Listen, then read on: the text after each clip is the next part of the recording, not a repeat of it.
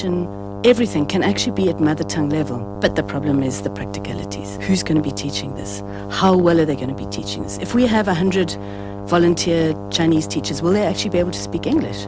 How will they be integrated into our society? What about South African teachers being forced to teach something they don't want to teach? I don't think that will wash either. It's about the practicalities. For me, the devil is definitely in the detail.